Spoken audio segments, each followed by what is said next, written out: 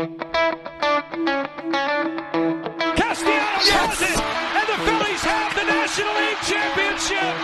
They have beaten the Padres 4-3, and they celebrate on their home turf as the Phillies are the 2022 NL champs. From WHYY and Billy Penn, it is Hittin season. I'm your host, John Stolnis from The Good Phight and Billy Penn. You can follow me on Twitter at John Stolnis. Coming up on this episode of the podcast, we will quickly recap the Phillies and Guardians series from the weekend in Cleveland. The Phillies narrowly avoiding a disastrous weekend by salvaging the win on Sunday. But I wrote a piece for The Good Phight this week that I want to talk about. We're going to get into the Phillies' Big Five, the Big Five stars, the free agents, and what their month of July has looked like, and really the fact that those guys kind of are the problem. It's nothing earth-shattering, but some of the numbers are eye-opening, and we'll do a lot of trade deadline talk here on this episode of the podcast, as well as we are just a little over a week. Actually, it'll probably be exactly a week by the time you listen to this podcast, and we'll talk about this Orioles series that the Phillies are engaged in right now as they're playing the series opener, trailing 2-1 in the top of the eighth as we record this. So joining me, as they do every week, my good pals Justin Klugh and Liz Roscher. Justin from Baseball Prospectus and The Dirty Inning on our Hittin Season Patreon, and Absolutely Hammered on our Hittin Season Patreon. Follow him on Twitter at Justin_Klugh. Justin, hi. Probably like 10 years ago, Gene Segura was playing second or shortstop for the Brewers, and when Kyle Kendrick tried to steal second or tried to run to second, and Segura got the ball and dropped it, but hid that he dropped it, and the umpire was tricked and called Kendrick out, and there was like no review process at that point. And in that day, something inside of me died, and I just became so furious and helpless in that moment.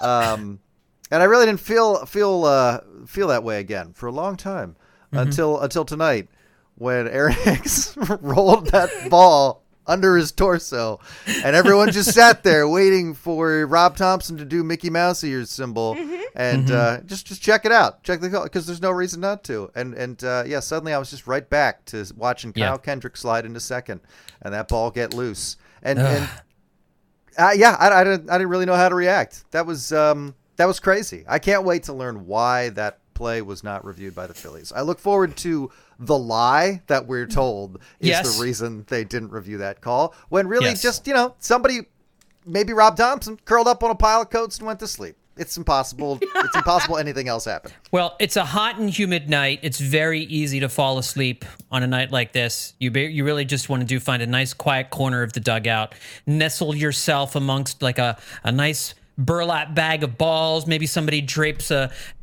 nice big old school starter coat over top of you, and you can just nestle in.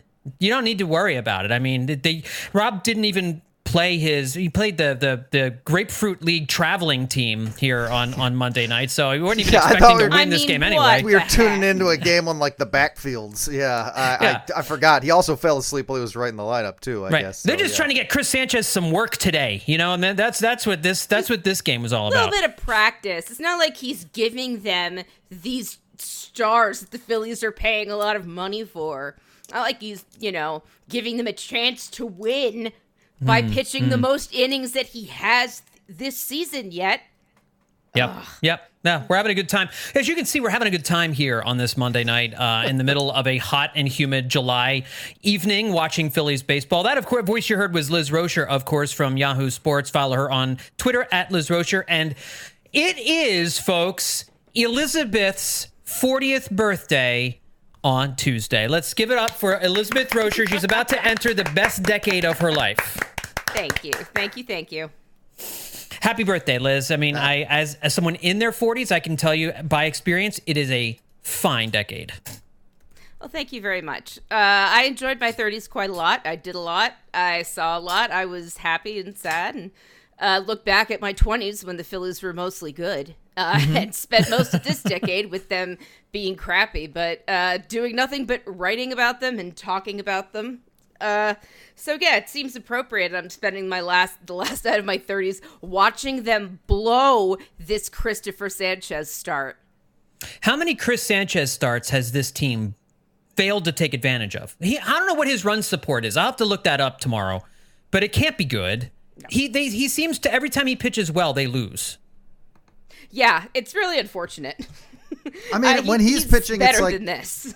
Yeah, it's like they don't want to win. It's not even like they lose. It's just like, nah, we can't do it. We can't make that stand up. Sorry, I had to yell at my son. He's outside. Oh no. Swinging on the swings in the pitch blackness outside, and I needed to get him in the house. I didn't realize he was out there. Oh no. Just look up and your son was outside. Yeah, he's outside.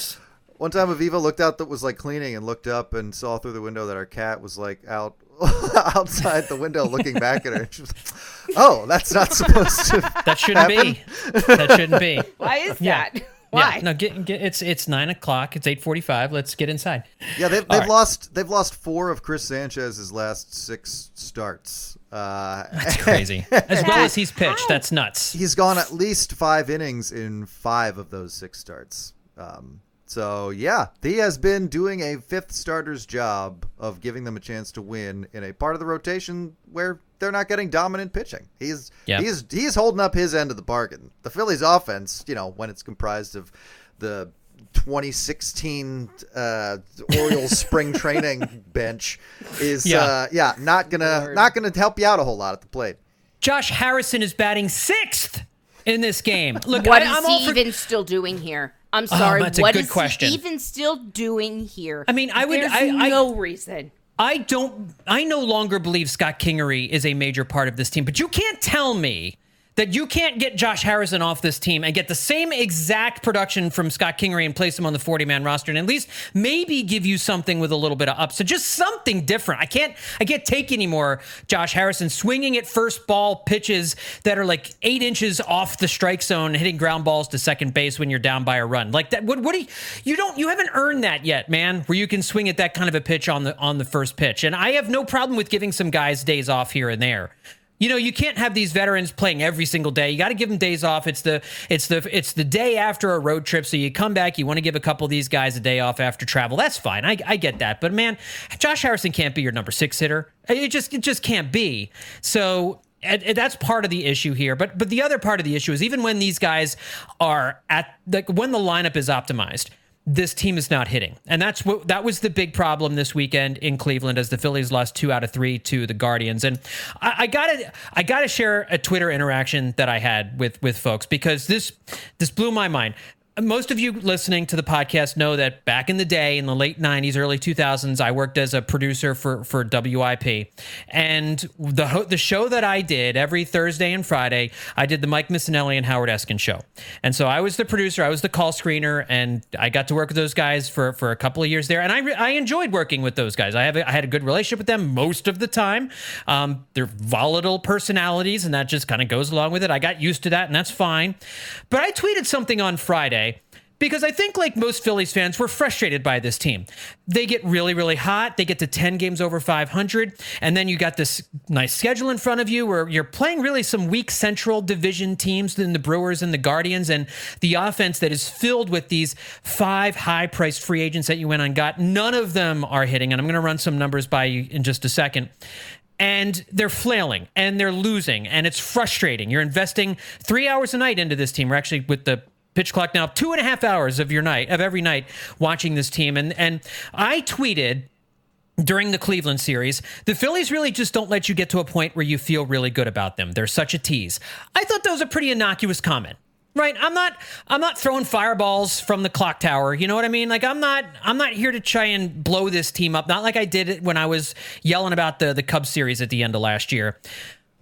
Of all people, Mike Missinelli tweets at me in response, a man who spent 30 years on sports talk radio, going out of his way, as was his job, which I have no problem with, getting people riled up about sports, finding ways to get people interested and engaged and oftentimes angry about sports, tweets at me saying, "Come on, man, they're a playoff team. Relax." First of all, don't tell me to relax on Twitter. Don't tell me that. Last seen dumping piping hot coffee into his crotch. Telling people to calm down, Telling me to calm down. First of all, the tweet, plenty calm.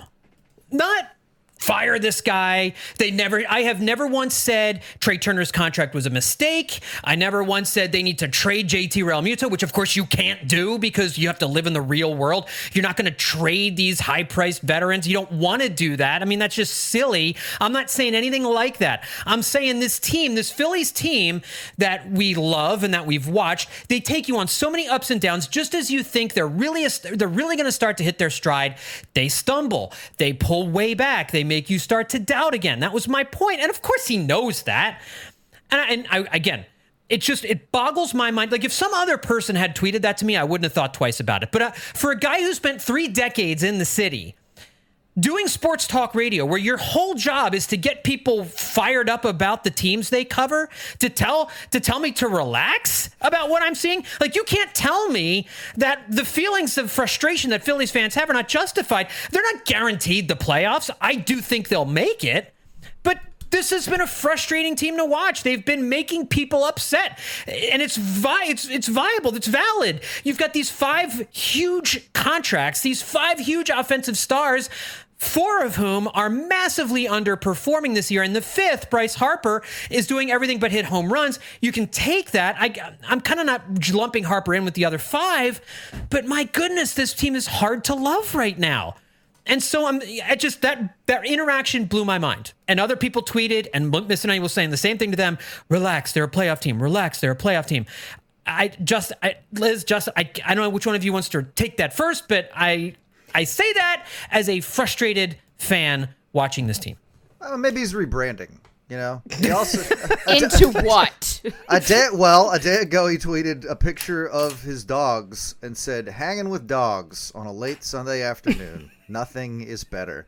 And I love a dog tweet. That's fine. Good. He followed it with another tweet that was just pretty much the same picture of his dogs, but clearly several seconds later, and there was no text accompanying this picture. Okay. So what I'm saying is maybe he's just cultivating a chill vibe showing off how well he can use social media and Twitter. Clearly got the hang of it, and just putting a new version of himself out there. He's like, hey, this isn't the Mike Missinelli of old, all right? Whipping people into a frenzy. Mopping coffee off of his crotch on the air. Like, this is a man who has found a new gear, and that gear is neutral. And yeah, I don't even think it's not even like he's rolling slowly out of control down a hill. He's just there. He's just existing, man. He's just seeing this team, and he's seeing them struggle, and he is just, you know what? It's not worth it, guys. As Mike Missinelli, listen to Mike Missinelli, everyone, the voice of reason. Longtime voice of reason. Do we need to commit you?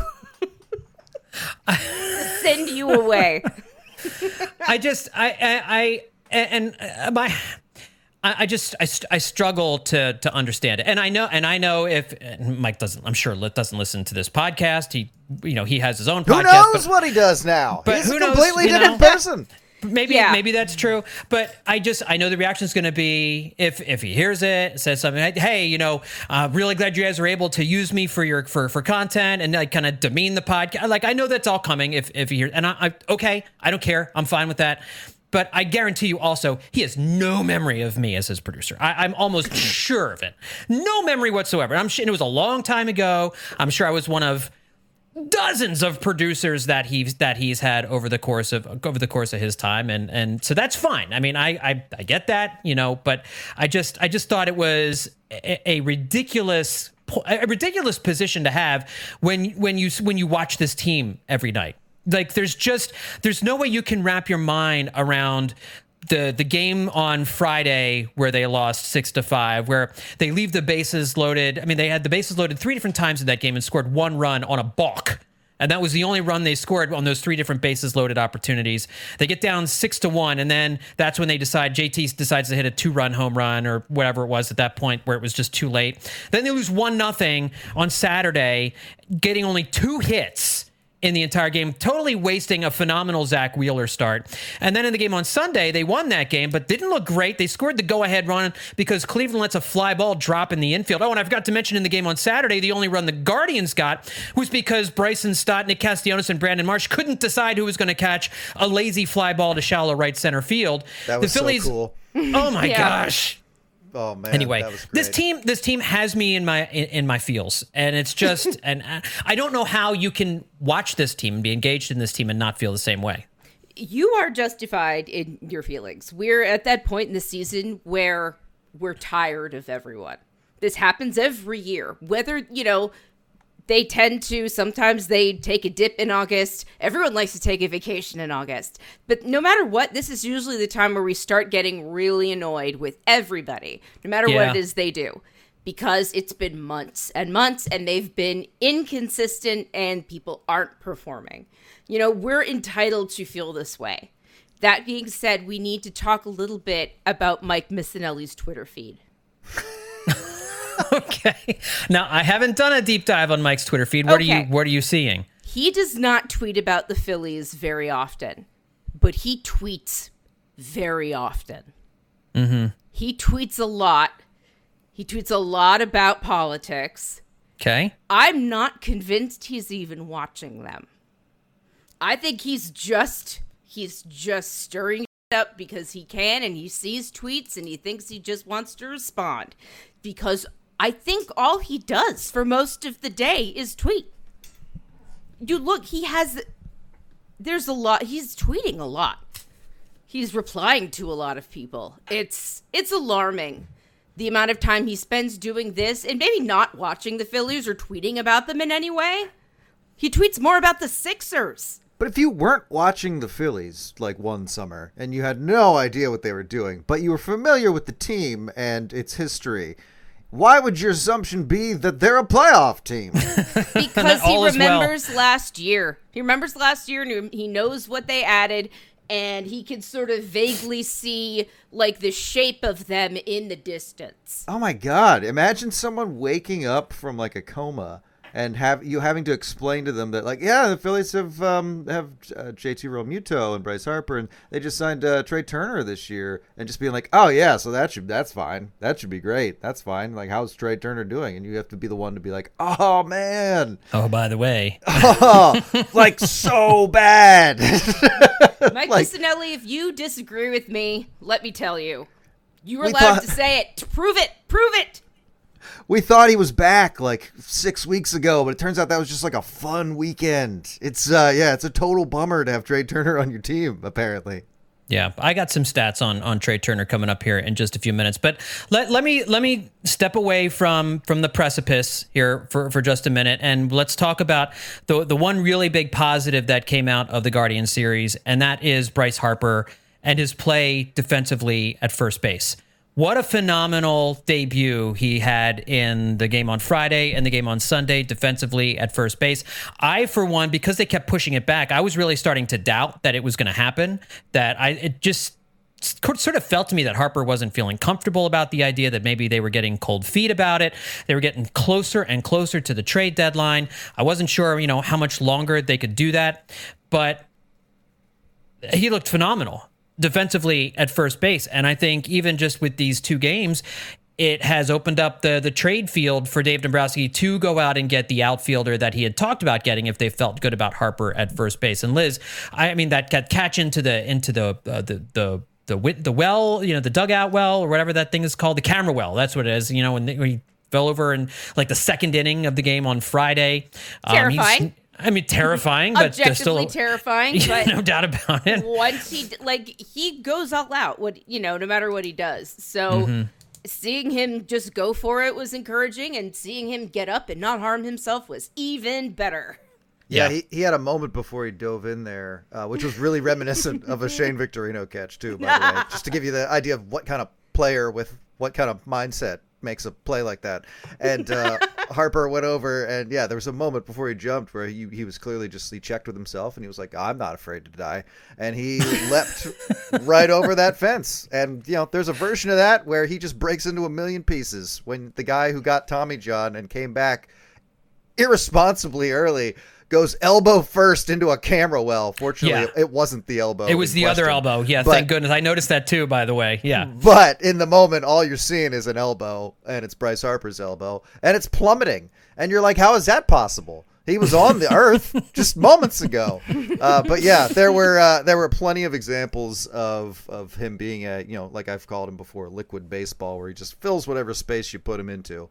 And yeah, I think it was nice to be able to think of this as a productive development in a weekend that felt anything but, because even when they managed to win a game, it was just you sat down and watched the highlights and were like, oh boy, they are not back. Like that was a zig instead of a zag, and that was the other team not coming through with a sweep. The Phillies did not really take that game by the horns by any stretch.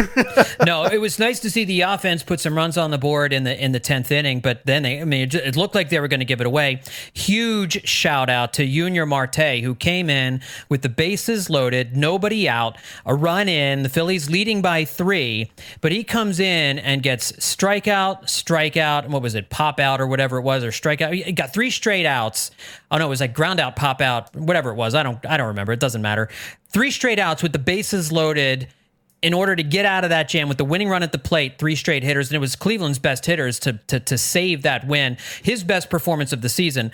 I still don't trust him, but that was certainly a big-time moment for Junior Marte after Craig Kimbrell blew his first save of the season with that 9th inning home run to tie things up. And you can't get mad at Craig Kimbrell. I mean, you're going to give up a home run every once in a while. You're not. Brad Lidge's perfect season was amazing for a reason. You're going to have some bad luck here and there. It was the Phillies' 7th blown save of the season. By the way, it was the 7th blown save in a row. The Phillies have actually come back to win, which we've talked about that stat before. Just pretty incredible that happened again. And thankfully for the Phillies, it seemed like every other National League wildcard team except the Reds had a horrible weekend. The Giants were swept by the Washington Nationals. Hello. Ooh. Yeah. The Diamondbacks were swept by the Reds, and the Marlins lost 2 out of 3 to the Rockies. So the Phillies came into the series against Baltimore just a half a game out of the wild card, and really just 1 game from the top spot. All these teams are within 1 game of each other. 5 teams for 3 spots, all within 1 game. They're essentially all tied. It's just 5. It's a free for all. These five teams for 3 spots here for the wild card. So at least the Phillies didn't get buried by playing poorly over the last week or so. But we got to get into the Big 5. The Phillies college basketball scene has had the Big 5 for forever. We really, the Phillies' Big 5 are the Big 5 free agents that they've signed over these last few years. You've got Bryce Harper, Nick Castellanos, JT Realmuto. JT Realmuto they got in a trade, but then re-signed as a free agent. Kyle Schwarber and Trey Turner. These big money guys they brought in to be the heartbeat of this team's offense. And they have been the problem for this team this year. It's not that the daycare have gone above and beyond what we were expecting of them this season. But it is these 5 stars that have underperformed. Harper less so than the other 4, when you consider Harper has had to learn a new position defensively, coming back from Tommy John surgery 2 months early, and the rest of his stats outside of his home runs are all still very, very good. But when your cleanup hitter has 4 home runs on the season, that can be a problem too. So I'm not killing Bryce Harper. Of all these guys, gets absolved the most. But for Castellanos, who has hit the skids here in July, JT Realmuto, Trey Turner, and Kyle Schwarber, it's been ugly.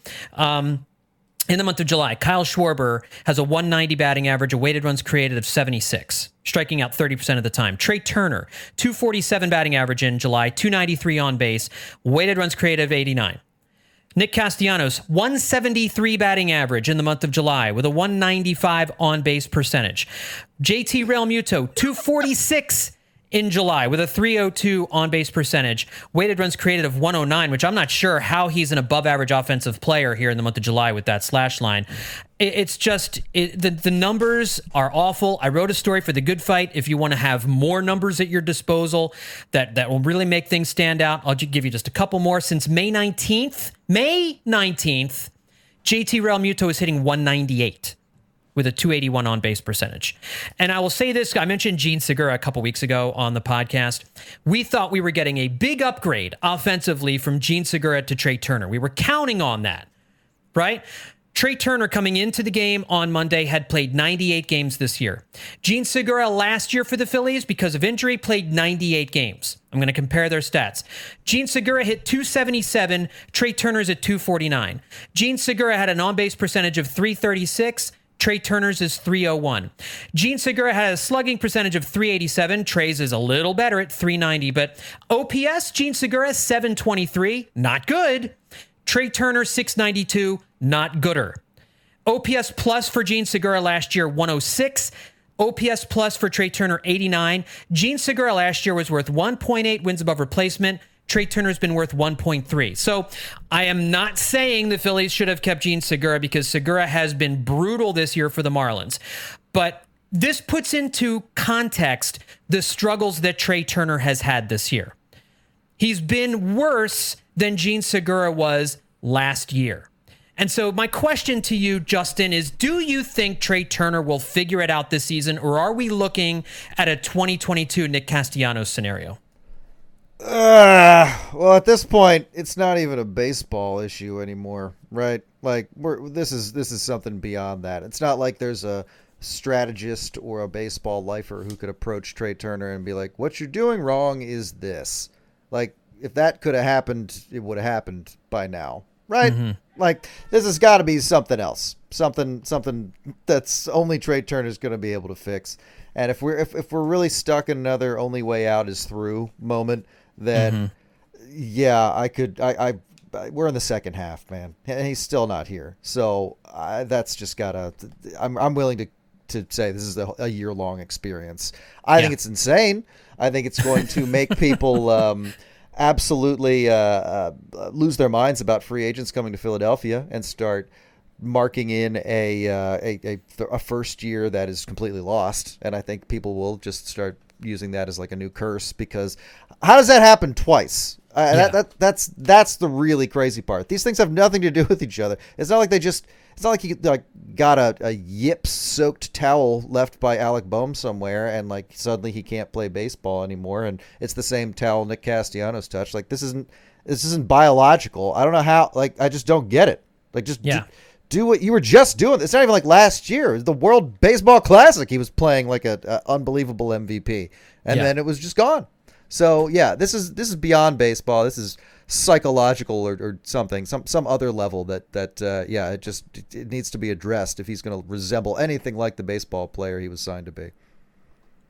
Yeah, Liz, I'll ask you the same question, because it's just.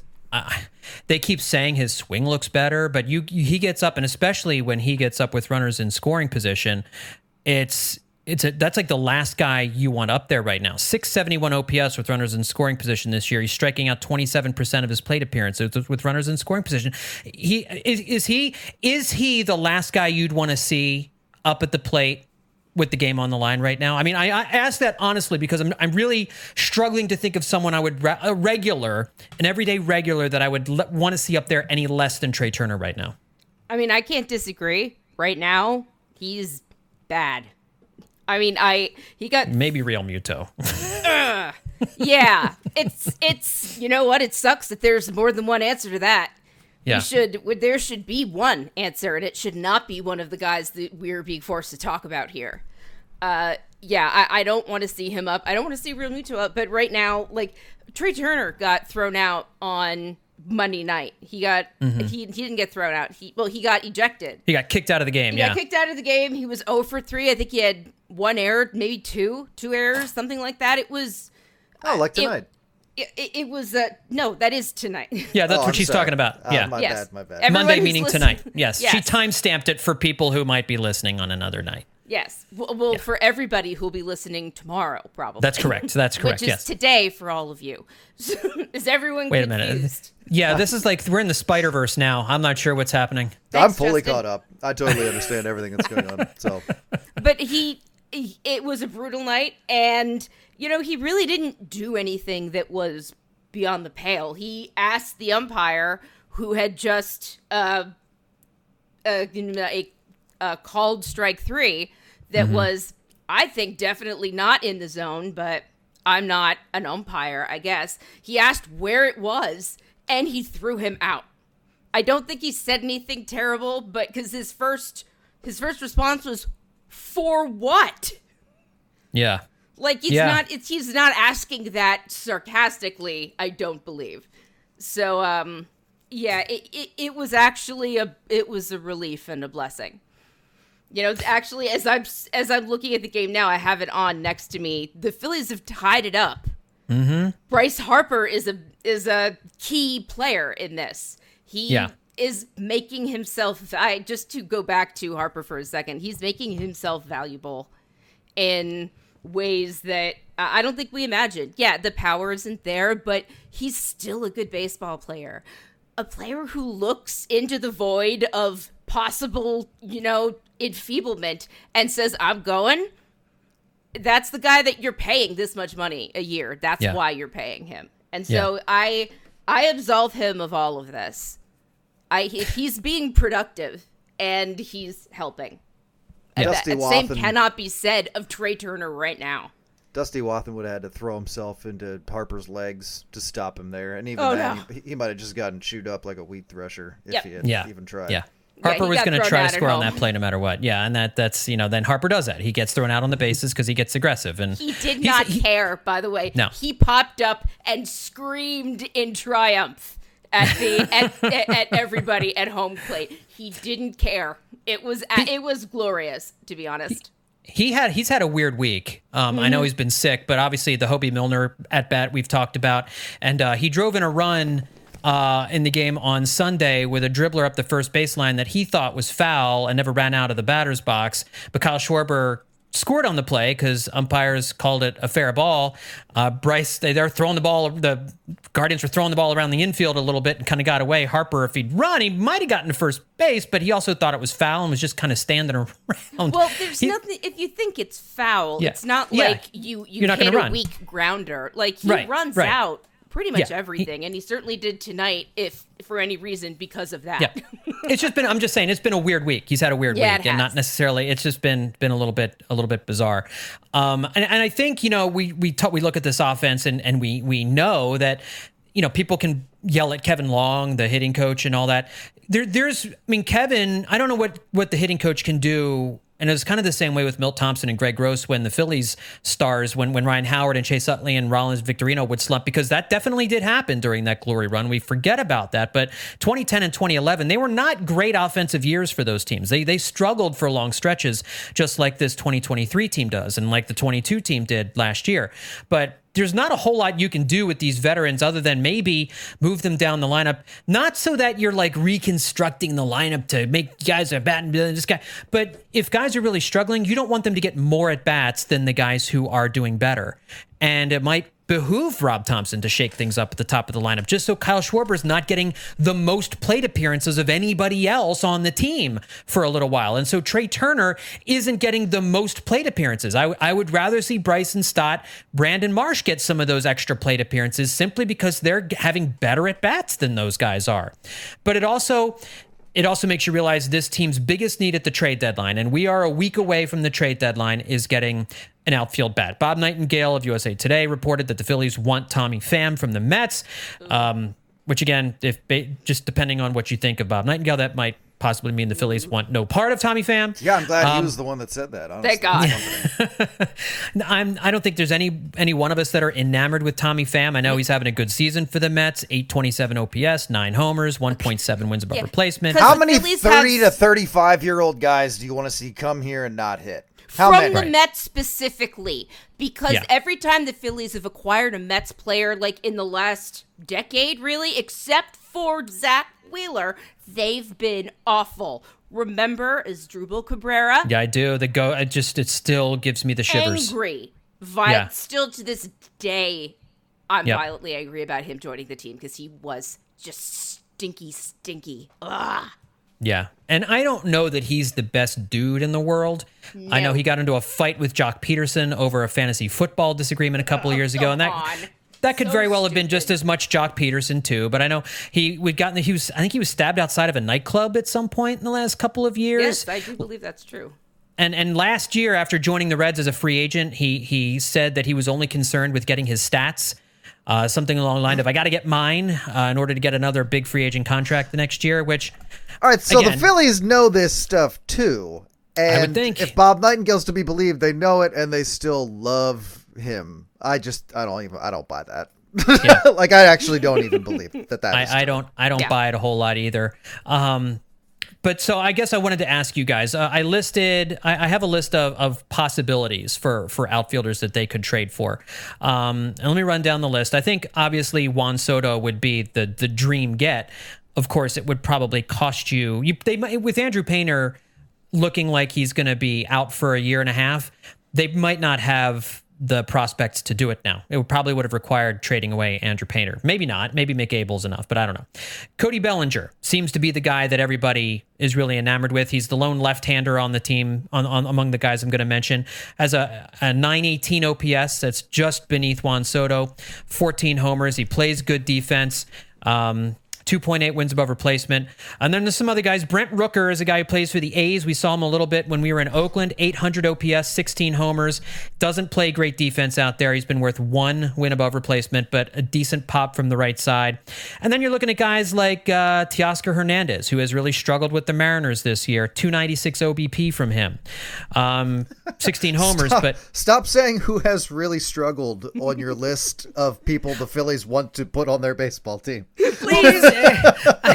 Please. I say all this because there are not a lot of, like, people are running down different names. I go, the Phillies need somebody with some pop. There's nobody out there that's really like that other than Juan Soto and Cody Bellinger. And even Bellinger's not like a homer hitting guy. Like, he'll hit you one every now and then. But Hunter Red. Isn't Bellinger kind of most famous for being the, like, lights out, incredible MVP of the Dodgers and then falling off a cliff and not being that player again for the rest of his career? Okay. Correct. Cool. Correct. But I think he dealt with some back injuries. And so there was, I think, an issue there that maybe he's gotten past that. I don't know. But he's definitely having a renaissance season with Chicago. He seems to be the guy that Philly fans really like. I don't think people are enamored with Hunter Renfroe and Randall Grichuk and some of these other guys. I don't know which of do those guys, do any of those guys interest you at all? Like, I mean, it's Cody Bellinger and pretty much nobody else. I don't know. Is that accurate? Essentially, yeah. I mean, it's just, I said the other day that I don't think the thing the Phillies are going to do is something anyone's really thought of yet or submitted yet. I think that they're just down on that level where there's more guys available for what they want to do because they're not trying to make a big move, like a huge move. I'm thinking medium at most. And that's really what that should be enough. It's, God only knows if it will be based on how underperforming this team has defined itself to be. But yeah, I feel like somebody on Bellinger's level is about the height of the kind of move they would make. And like we were saying, Harper playing first kind of clears up exactly what move, like what their strategy will be or will likely be at the trade deadline. But as far as who it is, I think you're looking at the same level of really how they addressed it last year, where they brought in people that no one had really linked them to for a long time, at least, and who didn't have the highest profiles. They were just people Dave Dombrowski targeted because he thought they could help and they wouldn't cost the Phillies. They were people the Phillies were going to be able to trade for. So, yeah, I feel like something's coming, but I don't think it's going to be the massive deal that we've cooked up in the Juan Soto fantasy chats. Yeah, no, I think, we could talk about different proposals and packages that could potentially get Juan Soto. But first of all, I don't think the Padres are going to trade him. That's the first thing. And Liz, second of all, I really do think you would have needed Andrew Painter to get that deal done because he's not a rental. You would have had him for next year too. And that kind of guy doesn't come cheap, So Mick Abel's pitched well of late. Maybe you could do something around Mick Abel. I think Cody Bellinger is a more reasonable get. I'm not convinced the Cubs are going to trade Cody Bellinger. I'm seeing some stuff. Maybe they extend Cody Bellinger given the fact that he has played so well this year. Let us all not fall for these tricks. I don't know if the Padres are going to trade Soto, but I feel confident that if the Cubs are offered enough lottery tickets, they'll trade Bellinger. Anything about them thinking, we're not going to trade, we might extend him. That's just, people are just trying to drive up the price. Just remember, that is what this is about. A lot of these sources are agents trying to, and teams trying to, let us evaluate things on a level of, do they make sense, as opposed to, does this seem realistic from, does this really seem like something the Cubs would do right now? You need to judge it on a sensible basis, as opposed to what is the agent of Cody Bellinger or the Cubs trying to say so they get better offers. I get that. You're right. And I do think Cody Bellinger will get dealt. I think that's something that one, because they could always, if they like him, they could re-sign him in the offseason. There's nothing against that. Exactly. They're not. Do we see them really going anywhere? I really don't. They're not a very good team. No, and I think there has to be some realism there. So I certainly have come around on wanting Cody Bellinger. Of all the right-handers there that could interest me, I wonder if Teoscar Hernandez, who has been very good when he was with the Blue Jays the previous few seasons, whether he's just having trouble in Seattle. It's a tough place to hit, tough place to play sometimes. You're kind of pretty far away from everything. He might do better with a change of scenery. He does have 16 home runs and 55 RBI, so even though he's not getting on base, he's driving in a lot of runs, but again, not a high batting average, high on base guy. The Phillies seem to have a lot of those different guys on the team. Brent Rooker is kind of interesting with an 800 OPS and 16 home runs. I'm not sure what that would cost. I don't know that you want him to be your long-term solution in left field, but there's just not, outside of Juan Soto and Cody Bellinger, the rest of the options there are not awesome. Now, they wouldn't cost you much probably, but they're not phenomenal. So I think you're right, Justin, and I hope you're right in that there's another name out there that we're not thinking about. Maybe there's a young player like a Brandon Marsh type guy who none of us were talking about at the trade deadline last year, that he is identified to think maybe we can get something more out of this guy than he's given the team that he's currently with, and that team might be souring on that young player or have another position player they want to bring in. I don't know. It's gonna be kind of interesting. I did want to play one trade proposal for everybody that got sent in to us by our listeners. And again, for the midweek podcast, I want everybody, if you've got a trade proposal, pretend I'm Dave Dombrowski and you be the GM of the other team, and record a voice memo on your phone and send it to hittinseason@billypenn.com. It's super easy. Just give me a trade proposal and we'll talk about it. Thomas Smith sent in this trade proposal for us to consider from the Mets. Hey Dave, it's Billy Epler from the Mets. I wanted to offer you a 2-for-2 trade, Carlos De La Cruz and Jalen Ortiz for Jose Quintana and Tommy Pham. Let me know what you think. All right, so Justin and Liz, let's all be Dave Dombrowski here for the moment. His trade suggestion, Carlos De La Cruz, who's having a very good season in Double-A as an outfielder for Reading, really hitting the ball hard, and Jalen Ortiz, who stinks. He's been terrible. He's the guy that the international free agent that they signed for like $4 million like 5 years ago when he was 17, who just has not been able to put it together, for Jose Quintana and Tommy Pham. I think we've already kind of talked about Tommy Pham and our desire to kind of go in a different direction, and that's kind of still where I am. I would not do this, only because I don't really like Tommy Pham a whole lot, and Quintana has been out the whole year. He just came back now and made his first start of the season a couple of days ago and was fine. Was fine. I like Jose Quintana. I kind of wanted the Phillies to sign him in the offseason. I don't mind trading Carlos De La Cruz and Jalen Ortiz, but I don't like either. I don't really like that deal. Yeah, I would kind of make that deal and think, why am I bothering with this? I don't feel like I'm being rewarded in any real way, but I also am not alarmed by what I'm giving up, so why do this trade at all? And like you said, the return there is just a batter I'm not interested in and a pitcher who's barely played. So yeah, I would say no. I would not seek that trade out. What do you think, Liz? Strong agree. No. Like, for a guy, I mean, I could see why you'd put that together, but I don't even know if they would take that for, if Jalen Ortiz is that bad, why is he included? You're bad. You're not trading that guy. Everyone stop including terrible, terrible players in your trade proposals. Yeah, and the Mets are not going to take one decent outfield prospect and one terrible outfield prospect. Like, you're gonna have to throw a pitcher in there if you're gonna do that deal. Nope. Like, exactly. so, That makes no sense. That's a deal the Phillies make if like 4 other trade ideas fall apart. I think that's really. right. Yeah. I don't know. I think if it's a last resort, I think they know they need to get some help. If Tommy Pham's like their only option and that trade's out there, then I could see that, Justin. I think in that way, I agree, because I think they got to. I'll say this about Tommy Pham. I think he's better than nothing. And if all you're giving up is that, then that's probably worth doing. I think it's like that's a trade you make when you're prioritizing making a trade more than you're prioritizing addressing your needs. Right. And that's that kind of trade. And that's not always the best way to go about it. And Dave Dombrowski, I don't think generally makes trades like that, but he's not a guy who makes a trade just because it's out there. Right, but if really the big problem is Kyle Schwarber's defense out in left field, and we saw from the game here on Monday night that's a big problem. Woof. You do have Johan Rojas, who has had a very good game here on Monday night, and Christian Pache was playing very well. I don't know how good those guys are, and it's kind of shaky to rely on them. You're going to see a lot of Jake Cave if they don't make a trade, which again is not great.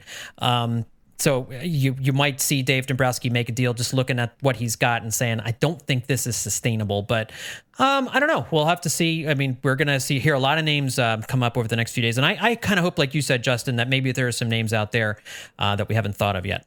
All right, wrapping things up here. Let's really talk really quickly about this Orioles series. The Phillies taking on the best team in the American League. Shockingly, the Baltimore Orioles came into the series 61-38, best record in the American League. They took 3 out of 4 from the Rays over the weekend. They have 5 members of their everyday lineup with an OPS over 800. It's really incredible what they've done. Adley Rutschman, the catcher's awesome. Gunnar Henderson, a 22-year-old third baseman's phenomenal. Left fielder Austin Hayes. Cedric Mullins is great when he's not on the injured list. Anthony Santander is a phenomenal right fielder. Their DH Ryan O'Hearn's really good. I don't think the pitching's awesome, but it's the bullpen is phenomenal. Like, the starting pitching is their weak point. And if Baltimore is going to make a move at the deadline, it's to go get a starting pitcher. But their bullpen has the highest wins above replacement in baseball. Felix Bautista is a monster. I mean, 0.92 ERA on the season with 28 saves. Forget about it. If this game's close late, the Phillies are going to have a hard time. They do get Kyle Gibson on Tuesday night. Remember, everybody was talking about how great Kyle Gibson started off the season. Kyle Gibson, over his last 9 starts, 6.02 ERA, mirroring what he did last year with the Phillies. Was real hot, and then in the second half just kind of fell apart. But this should be a fun series, Liz. I mean, this is a fun, up-and-coming team. Even though, this Phillies game on Monday night has been shaky at times, it's been super entertaining. Like, there's been a lot going on. Oh, yeah, there's been a lot going on. There's been a lot of screaming and in both agony and excitement, then agony again. So this game is probably about to end momentarily, so we'll have more on it in a moment. I'm really excited about the rest of this series. I wish I could go and see it, but I'm really distracted by watching the game. I'm sorry, it's very riveting. JT Realmuto just didn't screw up. He worked a walk. Everyone, maybe this is the turning point. Well, the Orioles are great. The Orioles are always pretty fun to watch. It was actually great watching them in the Dodgers series they played recently, where they just came out and put 4 runs on the board really quickly, and it was like when everyone saw Knives Out and felt legally compelled to tweet that it was fun. Everyone in that same moment was just like, wow, the Orioles are fun. And then they gave up a grand slam and lost that game. And then they got shellacked the next day too by the Dodgers. So, it is possible to beat them, but they have a head full of steam right now, and they are a lot of fun to watch. And they are not the team you want to be playing when you yourself are trying to turn around, or who is the Cleveland Guardians. They're a good team to beat when you're trying to gain some momentum, even though their entire lineup is from NFL Blitz. But yeah, they're a fun team to beat. The Brewers are a fun team to beat, but the Phillies struggled with them, and they're going to struggle with these Orioles as they did tonight, because they are it's always great when the Orioles are a good team, because it means that somebody's in the AL East who isn't immediately detestable just based on who they are. But playing them is not going to be pleasant, Yeah, and the Phillies did lose this first game of the series 3-2. Before we sign off, we just let's talk real quick about the night Philly Rob had. As you mentioned just a second ago, some of the stuff not challenging the Rojas ball in the third inning that Aaron Hicks looked like he might not have caught. You look at the lineup that he put together. We talked about that, how this was not a lineup where he was really prioritizing winning. I guess you got to do that every once in a while, but I don't know if you have to do an entire shift change like in hockey for a lineup. Maybe you rest like one or two guys. I think he just figured, let's get all the guys rest one night instead of spreading it out over the course of 3 games. You can make an argument that maybe that gives you a better chance to win the series overall, but it was a pretty non-competitive lineup here in the game on Monday night. Not challenging the Rojas ball in the third just makes no sense. You just make the challenge. He did not hit for Edmundo Sosa with Alec Bohm in the 8th inning. Sosa came to the plate with runners on first and second and nobody out. Now, Sosa did line out to the third baseman. It was a line-out double play, but you had Alec Bohm sitting there, who's your best hitter with runners in scoring position, and instead you let Edmundo Sosa hit, and he hit into a double play. And then in the 9th inning, they had Schwarber on base. You could have run Brandon Marsh for Kyle Schwarber in that situation, which would have meant Marsh is in left field, or Johan Rojas, but it would probably have been Marsh in left field for that game-winning double that the Orioles hit.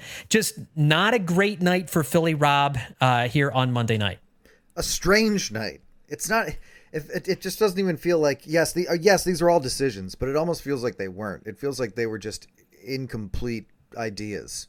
Like I let the guy who shouldn't be in left for defense late in the game still be out there. I didn't pick up the phone and make the call. It was just like it was more absence than poor strategy, and that's so strange. All of this stuff piled up in one night. I never think about what questions a manager is going to get asked after a game. After a typical game, it's a lot of the same kind of patterns and narratives getting drawn. But like after this game, there's questions that need to be answered. Lots of questions. No one had an answer during the game for why they didn't challenge that call. And these other follow-ups deserve answers too. So I'm very curious to see what his thought process here.